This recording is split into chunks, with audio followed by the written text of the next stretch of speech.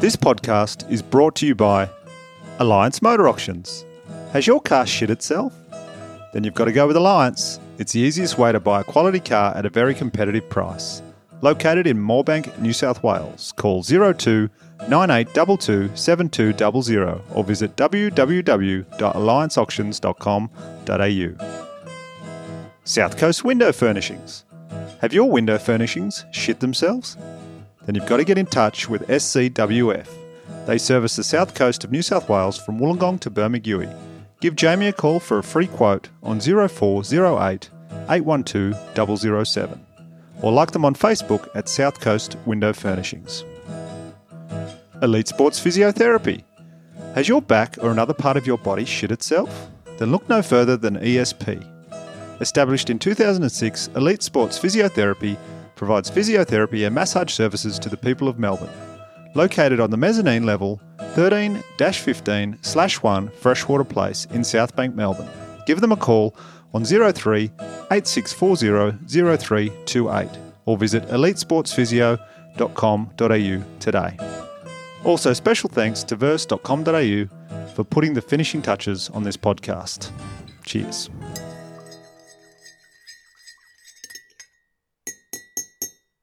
Hello. Thanks for listening. My guest this week is stand-up comedian Danielle Walker. Born and raised in Townsville, Queensland, Danielle gives a great insight into Townsville life. We also talked about the time she spent in the UK as a nanny and what got her interested in stand-up comedy. This is Taking It Easy with Daniel Connell.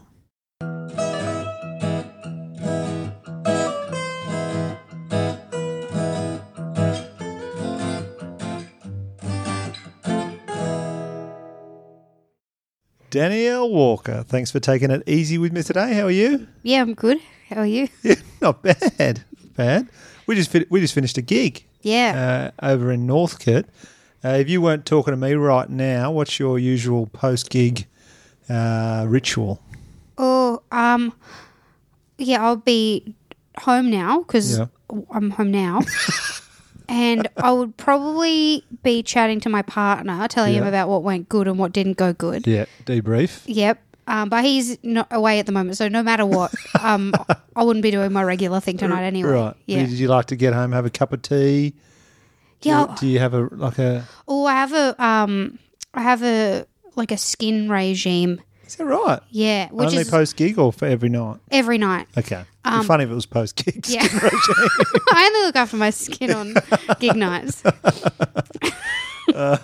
You call Melbourne home now. Yeah. But you grew up in Townsville, Queensland. Mm-hmm. For someone who's never been there, like a listener, never been to Townsville, could you explain it? What could people expect if they went to Townsville? It's like if you've been to Brisbane. It's like that, but a bit smaller. But it's like a coastal town. It's beautiful. Like, it's lovely. They've got a beautiful beach there called the Strand, and all the people there are so relaxed, I think, except for in traffic. Okay. Is there a peak hour there?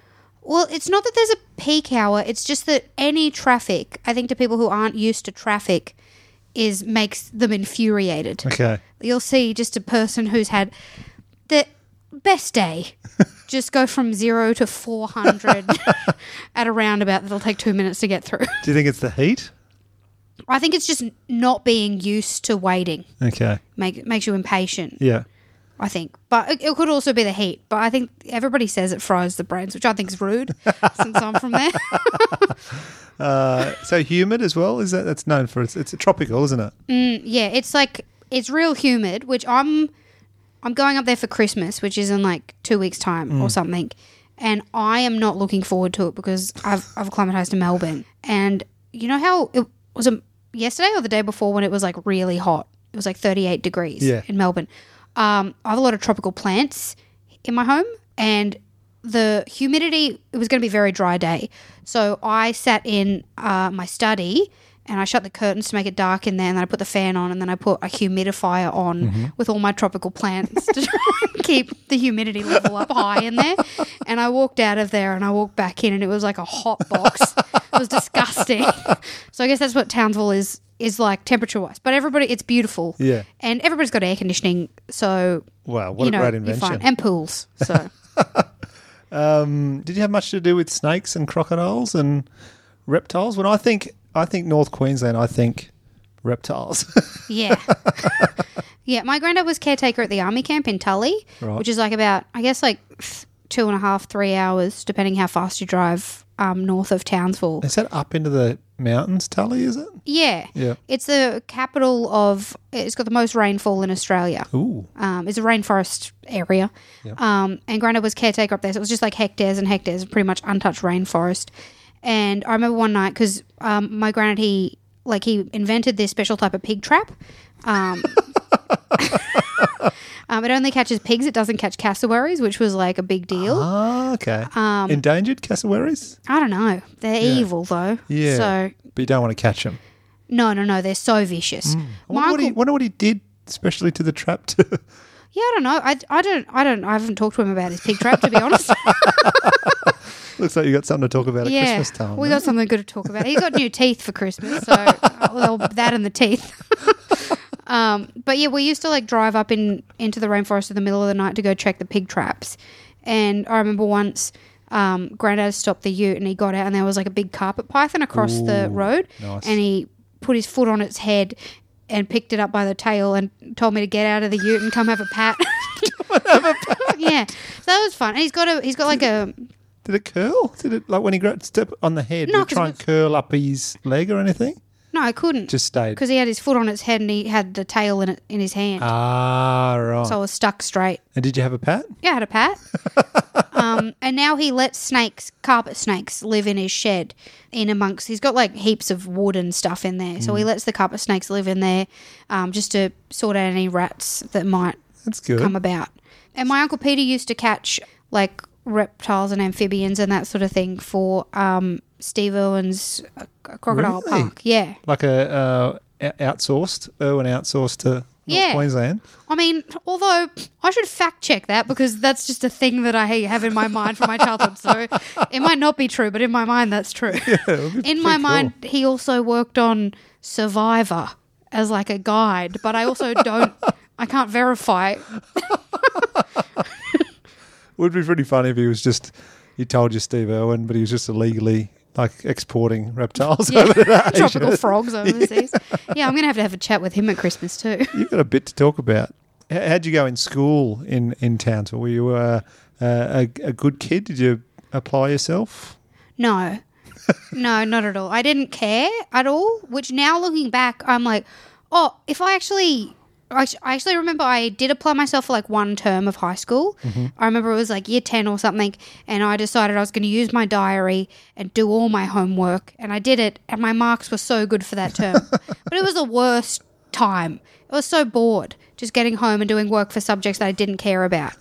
What made you click for that 1 month though? Oh, it was like 3 months. It was 3 a term. Sorry. How dare you?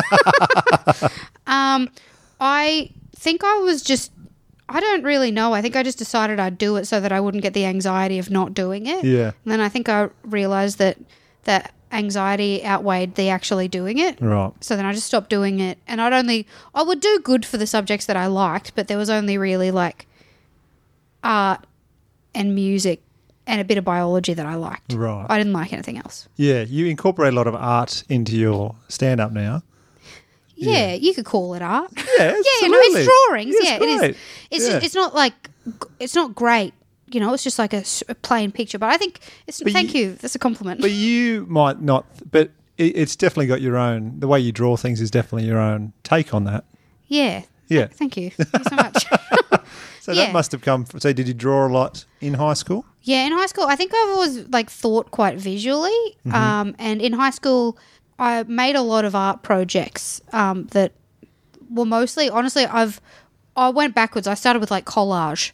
Okay. I used to like draw the picture of a person's face and then I'd sort of shade it in with like, I don't know, little bits of scrap paper from magazines that were in the colours. Yeah. And that took so long to do. Remember what sort of magazines were you reading to use? Oh, I just get whatever Mum had lying around. Like which was usually New Idea or something? Oh, usually like home and garden magazines and things like that, which are way better. Did you grab any of your granddad's reptile weeklies or anything and incorporate them into it? Granddad doesn't believe in the media.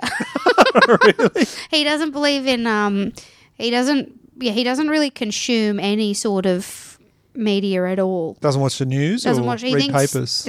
No, he doesn't do any Wow. of that. The only thing he's read is, so he doesn't believe in like the Bible or anything. He grew up like religious, but he doesn't like it.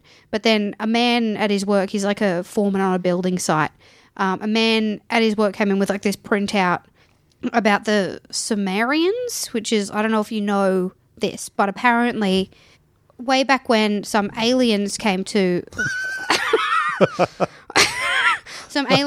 Earth to mine the Earth's atmosphere for gold because their planet was crumbling or something. Yeah. And then they genetically modified whatever into humans and then got them to work as slaves.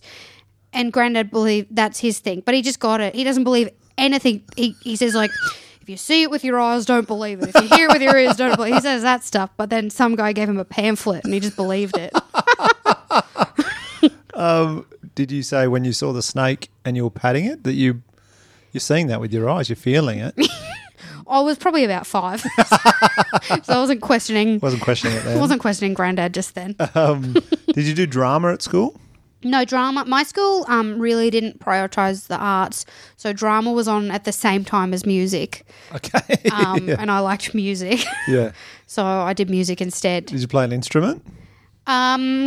Yeah, I guess you would call my vocals an instrument. Nice one. Yeah, I mean, I tried, you know. Yeah. Were you lead singer in the school band or Yes, anything? I was lead singer Oh. in Jesus for Life, which What? is like G, as in G, the letter G, and then SUS, like G suspended chord for life. Yeah, it was good. Me and my friend who were in it together, she played piano. We went to schoolies together, and by day 2 of schoolies, we just found it boring, and so we bought this like 3-day reef pass where you went. One day you went to go for a snorkel on the Great Barrier Reef. One day you did something else, and another day you went to this island and just hung out. And this island was like sort of derelict and broken down. There wasn't anything to do. But there was a piano in one of the side rooms at the hotel there that we found. So then we went in there, and the only songs we knew to play off by heart were the Jesus songs. So on schoolies, we were in a separate room playing piano and singing Shout to the Lord. Did anybody come and watch? No. We'd made sure that the room was private. It was a private session just for us two on schoolies. Plus, nobody else went to that island. They knew. Do you know what the island is now? Is it a... No, I got no idea. Wow. I also didn't really on schoolies. I don't really know why I just wanted to go because at that point in time, I thought my friend who I was going with, she was like the coolest person to me in my eyes, and I was like, "What? She's friends with me." Until you realize that you'll have lots of friends. I mean, I'm still really good friends with her, but yeah. Does she still play piano? No. Does she live in Townsville? No, she lives in Cremorne. In Sydney? No, here. Oh, Yeah. okay. It's like near Richmond, I think. Okay. Oh, yeah. Yeah, I that know little, that. it's like a little pocket. Yeah. Have you ever thought about getting Jesus back together again? I mean, because I do comedy, I don't really think there's the need. But if things go badly, I think that's a pretty good market. Like religious Music? bands. Oh, religious Yeah. music. Yeah, absolutely. Yeah. Yeah. It goes pretty well. Be an seemingly. interesting juxtaposition with your style of stand-up and then to be singing in a church. Yeah, there is a lot of death, I guess. What about post high school? Did you go straight into the workforce or did you study? Well, I had a job that I'd had through high school. Mm-hmm. So I started when I was like 14 or 15. I don't know, whenever it was legal, I started working at... 9 months in New South 14 Wales. months. Is that the same up It's there? probably the same. I remember like waiting because my birthday's later in the year. Oh, yeah. And I started working at a pet boarding kennel. Oh, Sorry, pet resort. Pet resort. Pet resort. That's a great job. It was the best. Except a lot of the time, I guess, you probably don't think about what a lot of the job is going to entail. So you get to work and it's like early morning. So I just picture you just cuddling dogs. No. I mean, you do that, but the majority of it is you get in straight away 6 a.m. when your body's not like ready to be awake, and then you go pick up shit, clean out the kennels, and then take them for a walk and then feed them and then do washing the dogs, dog grooming, all that jazz. So when you go in, they'd be yipping too straight away, wouldn't they? There'd be plenty of noise going on as soon as you arrive. Yeah. It'd be hard to be used to that first thing in the morning. No, you get used to it pretty soon. I remember the first day I worked there, the overwhelming smell of the dog shit when we first got in the morning was just like it was gagging. And you sort of like pick it up with these scoopers, and you don't empty it after every dog kennel because you'd be wasting time. Okay. So you're sort of like scraping multiple shits onto this dog, and then until it's so heavy that you can barely lift up the pooper scooper, and then you empty it into the bin. And yeah, I remember doing that in the morning, and I kept on getting shit on my leg. Like everybody was getting shit on their legs, and for the first like few weeks I did it, I kept on like spraying the shit off as soon as I would get it on, and you just get to a point where you don't care anymore. You just wait till the end of the shift. What did people think dropping off their dogs and leaving it with these people that are just covered in shit? I don't think they noticed because the dogs. It's on the back of your legs usually, so you're sort of backing in and out of the rooms. I guess It was. Yeah, there was a lot of. I mean, the job. I loved it. It was my favourite job ever, and it was like we're all a little family there too. Yeah. So I remember for my birthday, they told me to go like empty the shit bin. Happy birthday! And then I walked inside, and then all of a sudden, like a bunch of the girls jumped out of one of the kennels, and they all had water balloons, and they started chasing me up from the back end of the kennels to the front office. And when I got to the front office, I was trying to open the glass door to get in, and the receptionist had locked me out. So then I was just standing there at the glass door being pelted with the balloons. But it was a great show. I worked there after high school for maybe nearly a year. Mm-hmm. And then because it was like split shifts, morning and afternoon, and about 2.5 hours in the morning, it was not enough work, and I wasn't going to uni. So I was like, I should probably do something. It's a good. The business of dog kennels now is great. Like I imagine they would do a good income. Like it'd be a good job if you. I guess you'd need to own it though, then work there full time. Yeah, no, working there, we didn't get paid much at all. We got paid I don't think it was legal. Was it cash? I don't remember. I think it might have been because we had envelopes. Yeah. But I remember the rate, it was $10 an hour. Yeah, that's pretty low. Yeah, I remember when I was like 14 and 9 months, it was better than all my friends because they were on like $7 or $8. Yeah, I was going to say, when I started, I think it was like $8 or something at Woolies. So. Yeah, but then once I was 18, it was no still longer. The same? Yeah, everybody else was on like $21 at Woolies and stuff, and I was not earning much money. $50 a day is not. Was there any pets there that you would have been happy to steal? So there was a few. There was Jasper Reamers, who we call all the dogs by their first and last names because it's like their first name is their name and their last name is their family name of the actual people who own them. And Jasper Reamers was this like brown standard poodle, like a big poodle. And there was something wrong with him. Like I don't know what it was. The head? Yeah, I think so. And so he used to do this thing with his neck, and he used to like rub his head on you, and he got like really snotty in the eyes. And none of the other girls liked him very much because he was like kind of gross. But I loved him because he'd always like he'd push his head into you quite hard too when he was doing the neck thing, and I loved him so much.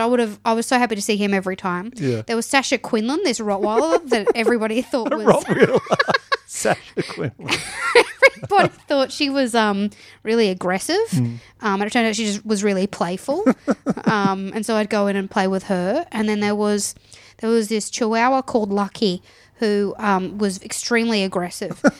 And Lucky came in for like a trial visit before her actual visit because she was so aggressive that only her owners could handle her and nobody else was allowed near her. And they wanted to see if she would be able to stay at a dog boarding kennel because I guess they'd had this dog and never gone away and left her.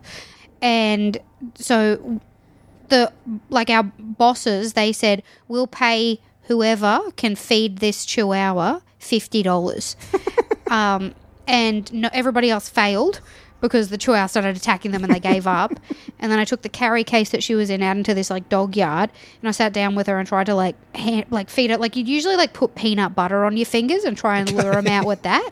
And then eventually she came out and she was like coming near me, and then I'd try and like get her and she'd start attacking me. And then I just got her one time and I just picked her up and I let her sort of like go like for like 5 minutes. And I just held her to my chest. And then after that point, she was all right with me. Wore her down. Yeah, I wore her down. And then I was the only body who could handle Lucky. I loved her. And I liked that about her, that I was the only one who could handle her. So she went away and she came back and she stayed with us for like 6 weeks or something. And my bosses made me come into work every afternoon after school. So I was coming in 7 days a week for the whole time that she was there to feed her. And then by the end of it, somehow, like, because I'd pick her up to my chest and let the other girls pat her, because if you held her, she'd let you pat her. And by the end of her stay, she was fine. Like, she'd let anybody pick her up. Wow. And so then when her owners came, they like came and picked her up, and then we got like a card in the mail a few weeks later that was like, "Thank you so much, my dog is normal." And then they gave us some nougat. As a thank you. A stick of nougat, which is like the weirdest gift to give to a bunch of teenage girls. But I loved it. And you may have been a dog whisperer without even realising. Yeah, I don't know if the dog whisperer would just pick up the aggressive dog. Just hold it tight for 5 minutes. But it was good. Yeah, I loved it. So you made the decision that you needed to do something because the hours weren't amazing at the dog kennel. What did you do? I started working part-time at Sanity Music.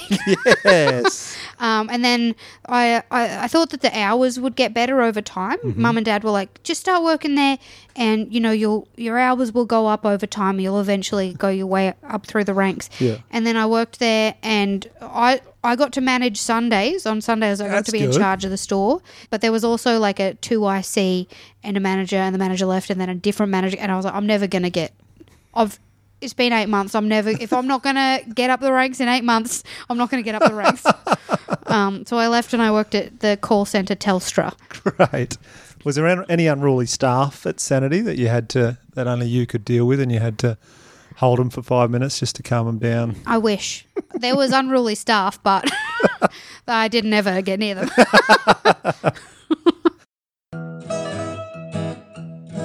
You're listening to Taking It Easy with Daniel Connell.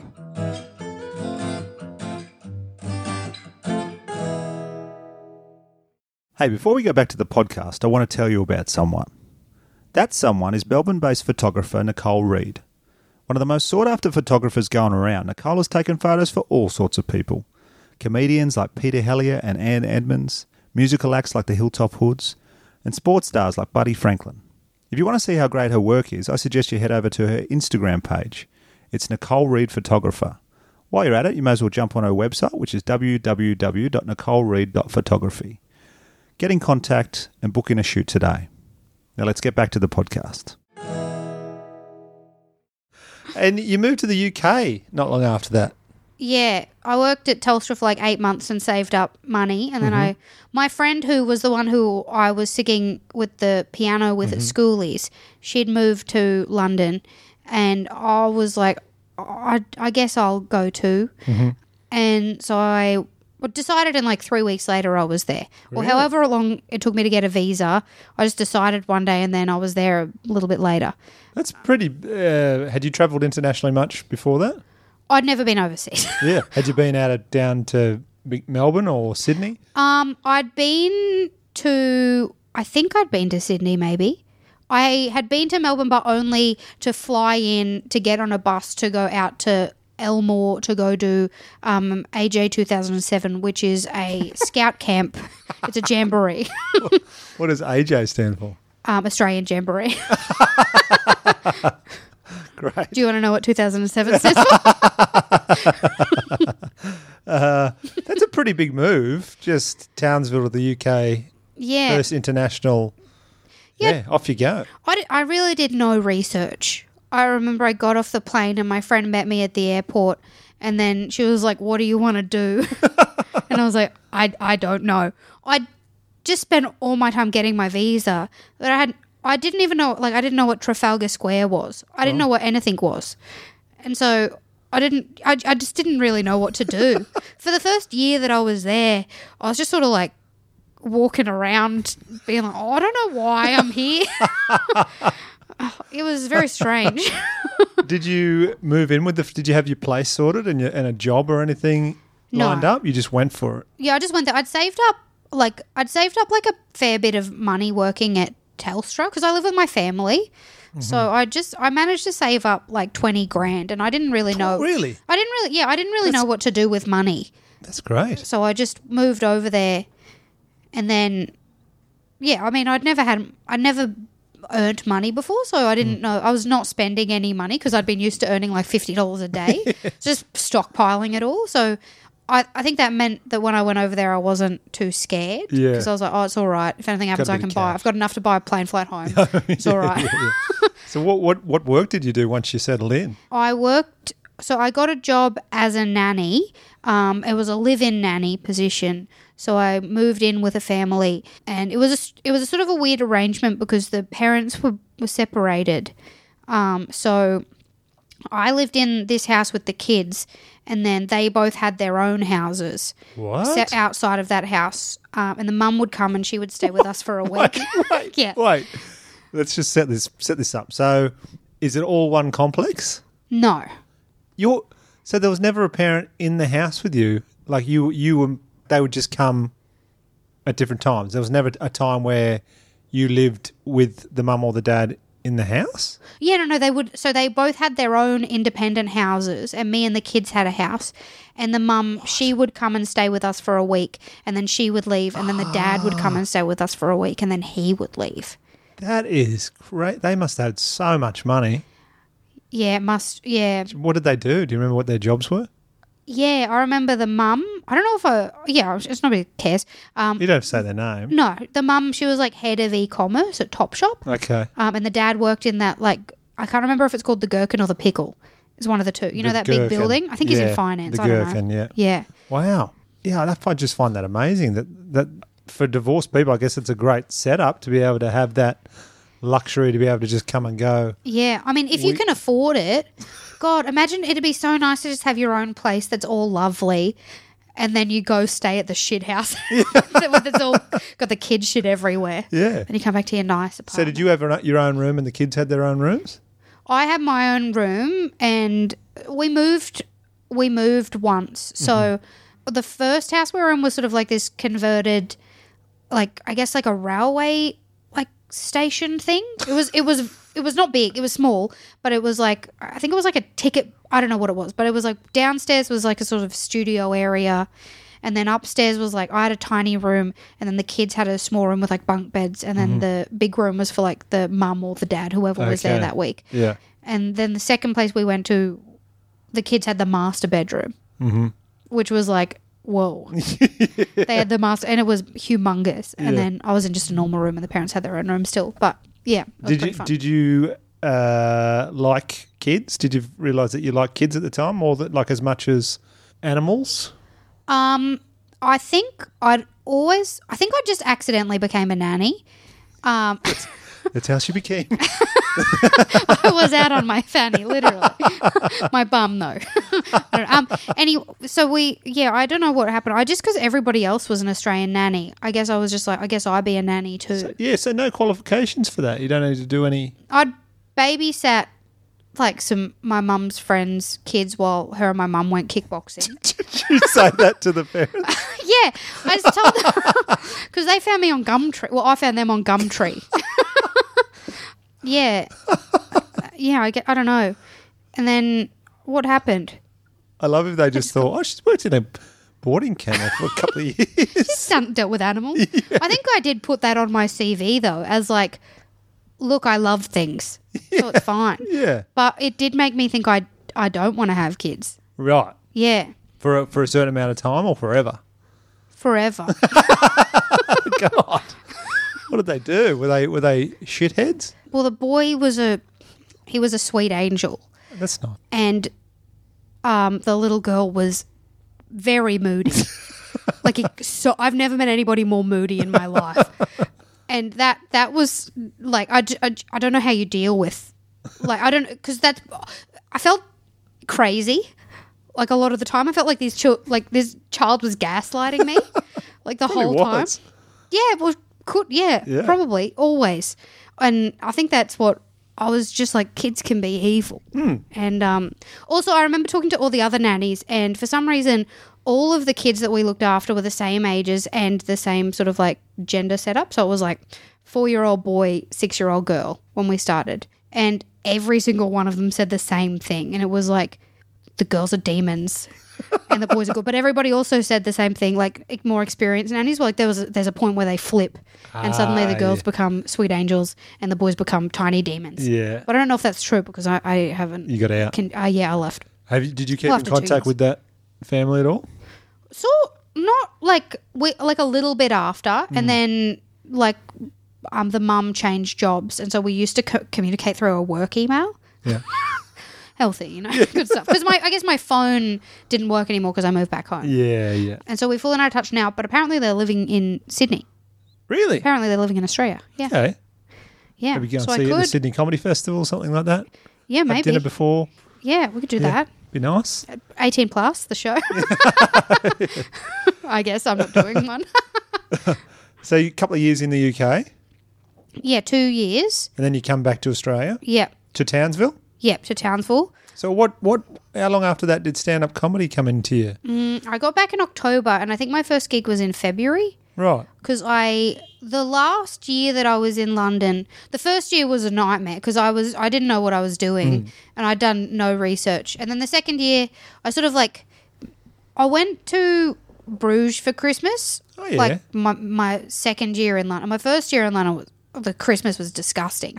I stayed in bed because I missed my family, and I watched videos of soldiers coming home from Afghanistan to surprise their dogs. And so I was just crying watching that. Oh, no. And the second year I went to Bruges and I made a heap of friends and we had a nice time. Yeah. And I remember there was like a boy I did scouts with. He told me I should do comedy, and my cousins always told me I should do comedy. And then I went on this trip to Bruges and I met a bunch of people. And like one of the boys from that tour, he told me I should do comedy too. And I was like, all right, well, that's a bunch of people. I guess I should do it. Yeah. Give it a go at least. Yeah. And then I moved back home, and I don't know why. I was in London and I was like, I want to do comedy, but I didn't do it over there. I waited. I was like, I remember signing up to do a comedy course in London, but to do it in Townsville once I'd got home. Yeah. So first gig was in Townsville? Yeah. It was in Townsville at, I can't remember what it's called, the Heritage. No, it's not called the Heritage. I don't know what it's called. I can't remember. But it was it wasn't Raw or anything like that. It was just a normal weekly gig? Well, it was this gig called Find the Funnies, which was like the production company up there ran a like comedy workshop thing. Yeah. We did like 7 weeks of classes and then you did comedy for the first time. Mm-hmm. And I did that, and then I did my first gig, and then it went really well. Did you have drawings in your first gig? No. Just stand up? Yeah, just stand up. Yeah. And I remember I've got a video of it. And honestly, I'm crushing. Yeah. But I don't think I do any of the stuff that I don't do anything from Did you write anymore. Slightly sort of dark and twisted sort of things early? Yeah. Yeah. Yeah, one of my first bits, I think it's like a bit, like my first ever bit that I wrote was about how, it's a bit cliche, you know, like girls talking about like periods and stuff, they always say this, but it was a story about when I got my period for the first time. I was supposed to be going to a pool party, and like your first time you don't really want to be thinking about tampons and stuff, but my mum took me to the shop, bought a tampon, took me into a disabled toilet, and then showed me how to put one in by her putting one in herself in front of me. And so it was that story, which I think is quite confronting, to be honest. Yeah. Was any family at that gig when you were doing that bit? No, I told them nobody was allowed to come. Yeah. Probably rightly so. Yeah. Where do you think that dark and slightly twisted, you have that angle in your stand-up from time to time? Where do you think that came from? Is that it come from growing up in Townsville, or is it just your family, the Where's that coming from? Yeah, I think it's just all my family. I guess my mum's catchphrase is "shit happens, then you die." So it's quite dark. Yeah. And my granddad always, like, he was always talking about dying, and always saying, like, when he dies, just, like, throw him in the ground or throw him in a river and just, like, have a party. Which I think then... And also, he was killing heaps of animals and stuff because of, like, eating them. And so I guess you're seeing death a lot. So he was killing lots of animal? Yeah, so he's like always sort of like had his own animals. So he's always had like pigs or cows and turkeys and chickens and Snakes. whatever. Yeah, snakes. You got to have a bit of everything. And so we would kill them when it was time to eat them. Ah, okay. And I like also he used to kill the feral pigs a lot. Well, he always killed the feral pigs. So we'd go check the pig traps and then like we'd kill them and then take them home. And So you saw all that from a young age? yeah, Granddad used to, like, I would go out with him and I used to, like, because for my, like, third, I think it was, like, 3 or 4, my Uncle Peter, he had been roo shooting. That was, like, his job. And he'd been doing well. And he... Good on you, Uncle Peter. You're doing well, mate. and he'd bought me a present and it was a tiny, like, Pee-wee 50 quad bike. I thought you were going to say a tiny kangaroo. I wish, but no. Quad bike's pretty sweet, though. It was the best. Yeah. I love that. Its name is Susie. It still exists. It's still going good. Gave it a name. Yep, it's it's a Suzuki. It's got and it had a little number plate that said Susie on the back of it. My little cousins have it now. His kids, and yeah, I used to drive behind Granddad's ute on the Pee-wee 50, and we'd go in to check the pig traps, and then he'd shoot them, and I'd pretend to help him, like put him on the back of his ute, and then we'd take him back. So when do you have fond memories of getting to a trap and just like, like, and then him just bang in the head? Yeah, well, it was quality time with Granddad. It's a nice, fun time. Yeah. Yeah, but we would gut the pigs and he would show me all the organs when he'd tell me what they are as he took them out. I remember, like, loving looking at them because organs are like, you know, like you see flesh ripping apart and it's like all sort of like a bit jagged and whatever. But then when you see an organ, it's like a glistening jewel. Yeah.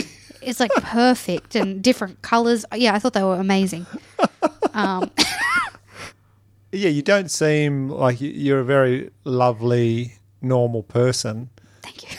But it's quite a thing. Like, not many kids are seeing that stuff growing up. No. Like, I never saw anything. I saw fish get gutted when we'd go fishing, but I never saw anything, Yeah. shot in the head and gutted. I can see that now. It explains where that glint in your eye you have with the darker stuff and you probably get away with it on stage. Yeah. But because you sell it so well, and that kind of explains why you do, because you've seen some dark stuff. Well, I guess a lot of people probably think of it as like, well, it is quite dark. But I guess for me also it's like a sweet memory. It's like, oh, this is beautiful family time while I'm talking about animals dying or yeah, well, whatever. often when you say it on stage, you've got a big smile on your face. Yeah, Christmas. Thinking about it. So everything starts taking off after that. You did raw comedy. Yeah. One raw comedy. Well, I moved out. I did raw comedy and I got to state final, and then the next year I won. Right. Had you moved to Melbourne at that point? Yeah, I moved to Melbourne about, I guess, like 6 months into doing comedy. Mm-hmm. I was like, yeah, this is all right. I've found a thing, I guess. Nannying was not for me.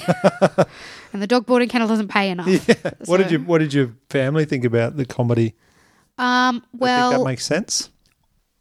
They did after they saw, I showed them the video of my first gig. What did your mum think of that bit? She loved it. She does not care if I say good or bad things about her as long as I'm talking about it. Right. Yeah. But does she? My dad's kind of similar, but he plays it up as though he hates it. He's like, "What are you bloody talking about me for?" But Yeah. does she do the same? Like, what are you going to bloody talk about me? But secretly, they're like, "Yeah, keep doing it." Yeah, you can tell. You can see that glint in their eye, can't you? Where they feel like they know it's from a place of you loving them. And then the following year, after you did your first show, Bush Rat, first solo show. I did Zone, and then I did Oh, yeah, I did Comedy that, Zone. and then I did Bushrat, and then that was fun. Won Best Newcomer. Yeah. Not a bad little Oh, get. yeah, it was pretty fun, pretty sweet. It was Girl all the way from Townsville, buddy, yeah. taking on the Best Newcomer. Yeah, I loved it. Because also Bushrat's I thought it was fun for my family because it's my nickname. Right. That's what they call me. So, yeah. I'm not surprised by that. No. Oh, and your little peewee, what was it? Four-wheeler? Little Pee-wee 50, quad bike, Yeah, yeah. nice. See, that's what your granddad called you back then. Bushrat, yeah, because I used to just go off into the bush for the day. So he sewed me up this little bag, this little canvas bag that I'd strapped to the front of Susie, my Pee-wee 50, and I'd go up to his vegetable garden and like pick veggies for the day, and then I'd go off. And he had access to heaps of army ration packs as well, so I would just take what I wanted. Yeah. Could you shoot a gun or like a bow and arrow or anything when you were young? Like, did you? No, he never let me shoot guns and stuff. But I have shot a gun Yeah. because my primary school childhood best friend, she was into like doing rifle shooting at ranges. So sometimes we'd go to the rifle range and shoot together. Did you ever? I'd imagine if you're being toughened up, like your granddad is toughening you up. You're doing those things that most kids wouldn't be doing. Did you ever find yourself in a situation at school, maybe in a bit of biffer or argument where you just had no fear because you were like, I'll gut you. Got you. I don't know. I think I was pretty. This is where I have a thing where I don't know how I was at school because in my mind I was very quiet at school and very shy. But then also sometimes my friends, like I was talking to one of my friends recently, she was like, "No, you were very loud at school. You bullied one of the teachers." So I was like, "Oh, I don't know." So I don't really know what I was like at school because I have this image in my mind of a shy girl.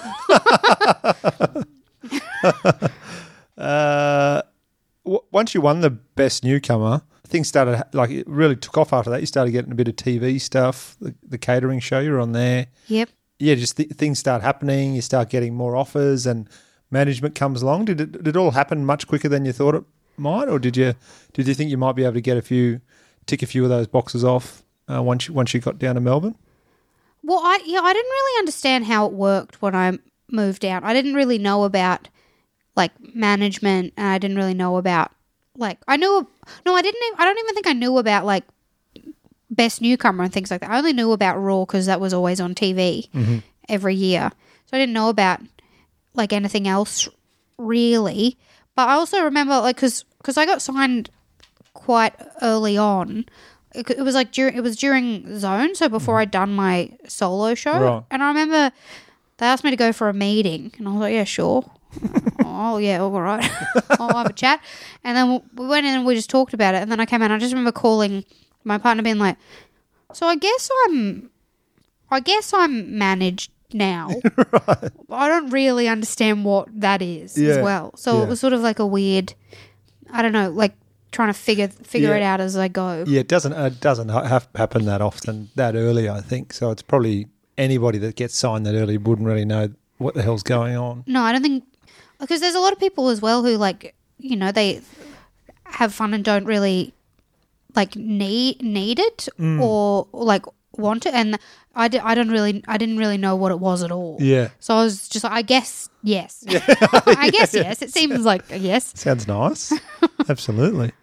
Did you, when you won the Best Newcomer, did you get in the local Townsville paper on the news? Yeah. That's cool. Yeah. My mum she posted on my... Is it Townsville Bulletin? Is that what it is? Yeah, Townsville Bulletin. She posted it on my wall and she's got the clip outs everywhere. And then they sent me the paper with it in it. And I don't really keep stuff. So I was just like, well, now I've got this yellowing paper. you would have... So it was hard because I think it's weird to keep photos of you everywhere doing things. Yeah. It's strange. That's for parents. Yeah. Yeah. I feel like, they can do it. I can remember. Yeah. I'm all right. Was it laminated? No, they just sent me the paper. There's a The proper whole laminated. thing or just the cutout of the... The whole thing, the whole paper. So you I can see what else is going on. Check the births and deaths or whatever. So yeah, you're kicking goals in your comedy. things are going well. You did another festival show this year, Yeah. Myths and Legends was this Yep. year. And then do you look like you're going to do another one next year in 2020? No, I think I'm going to have a break Yeah. and then come back with. I think I sort of know what I want to do for the next one, so I'm quite excited to like see That's good. how I go right. You know, when every other show's sort of been like a bunch of stuff that I put together, and I sort of got an idea that I want to Yeah. flesh out. So That's good. Yeah. And then you can, you get that extra bit of time to get it together. Start working on it now, and by this time next year, you'll be laughing. yeah, hopefully, Yeah. yeah. You also started a podcast. Mm-hmm. Would that be 2 years ago? I didn't know how long ago it was, but it's probably I guess couple of probably years 2 years wasn't ago, it? maybe. Yeah. Yeah. Called Batch Bitch Yes. Podcast with your good friend and our good friend, comedian Naomi Higgins. Yes. Now, I've seen a bit of The Bachelor. It's basically you just bitching about The Bachelor. Yeah.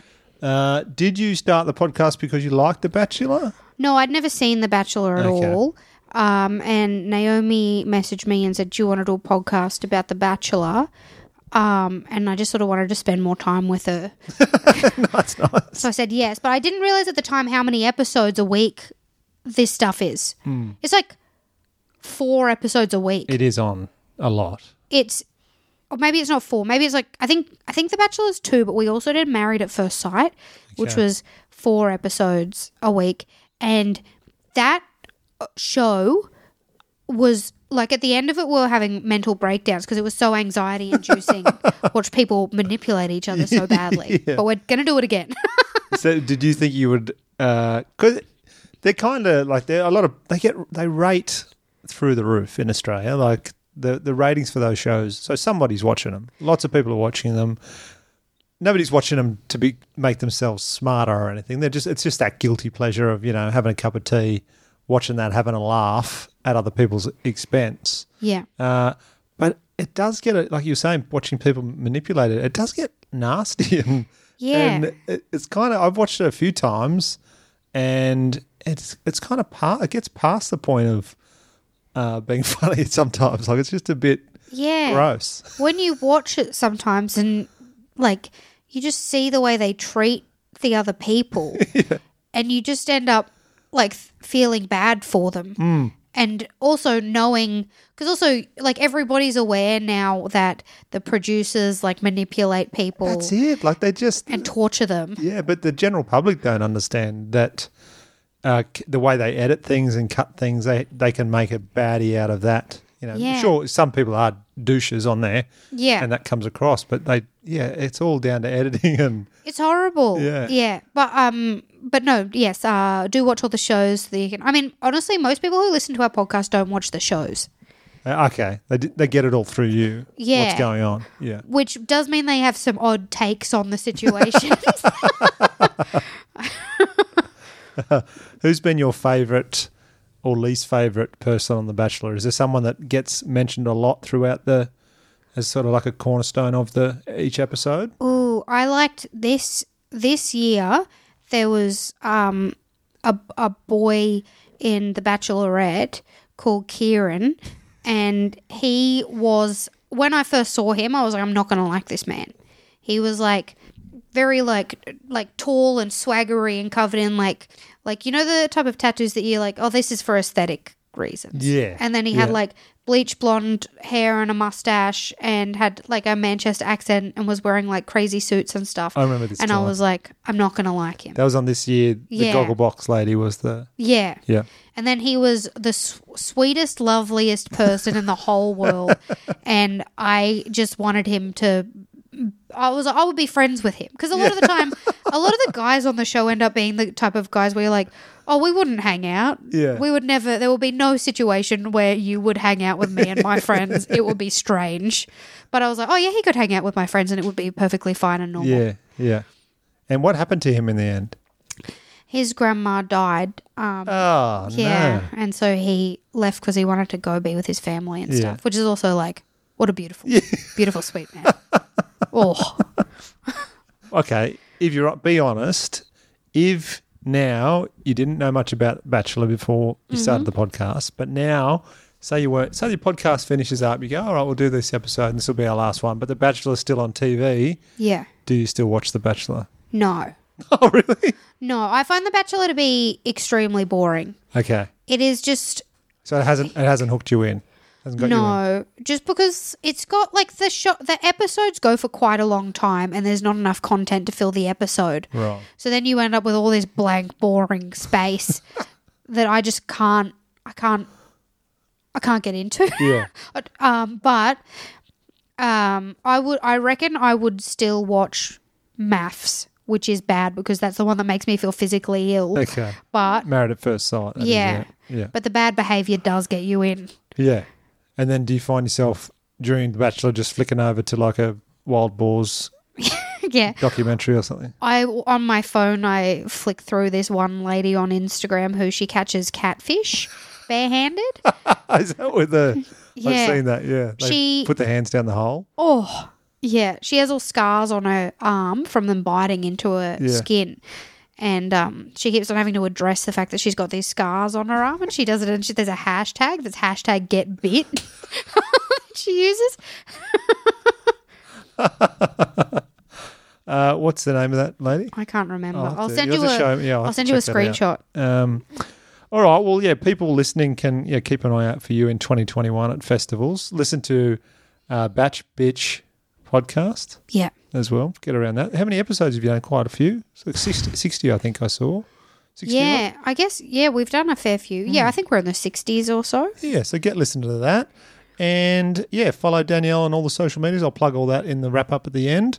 But that is about it. Thanks very much for taking it easy with me today. No worries. Thanks for having me. Hey, thanks very much for listening. If you'd like to get around Danielle, you can follow her on Instagram. Just put in Danielle Walker. Her tag is Danielle's Cool OK, all one word. That's Instagram. Also, she's got a Twitter page, which is Danielle Walker Comedy. And she's got a Facebook page as well, Danielle Walker. So check that out. Give them a like. Follow her. You can also check out her podcast with Naomi Higgins called Batch Bitch Podcast. So have a listen to that. If you enjoyed this podcast, please tell your friends. Obviously, if you listened on iTunes, Apple Podcasts, as it's now known, you can like and subscribe. Or if you want to tell some friends about it, you can steer them towards Apple Podcasts. Get them to leave a rating or a comment. That'd be much appreciated. If you listen on Spotify, send your friends there and just follow it there. There's, as I say, there's always 40-odd other episodes there if you haven't listened to them all.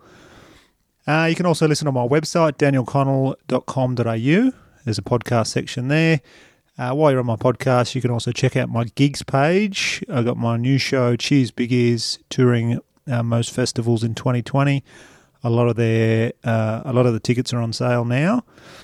If you're in a lucky mood as well, you can also check out my Facebook and Instagram pages. They are Daniel Connell Comedy. Give them a like and a follow. And I'm also on Twitter at DanielConnell3. That is about it. Thanks very much for listening and take it easy.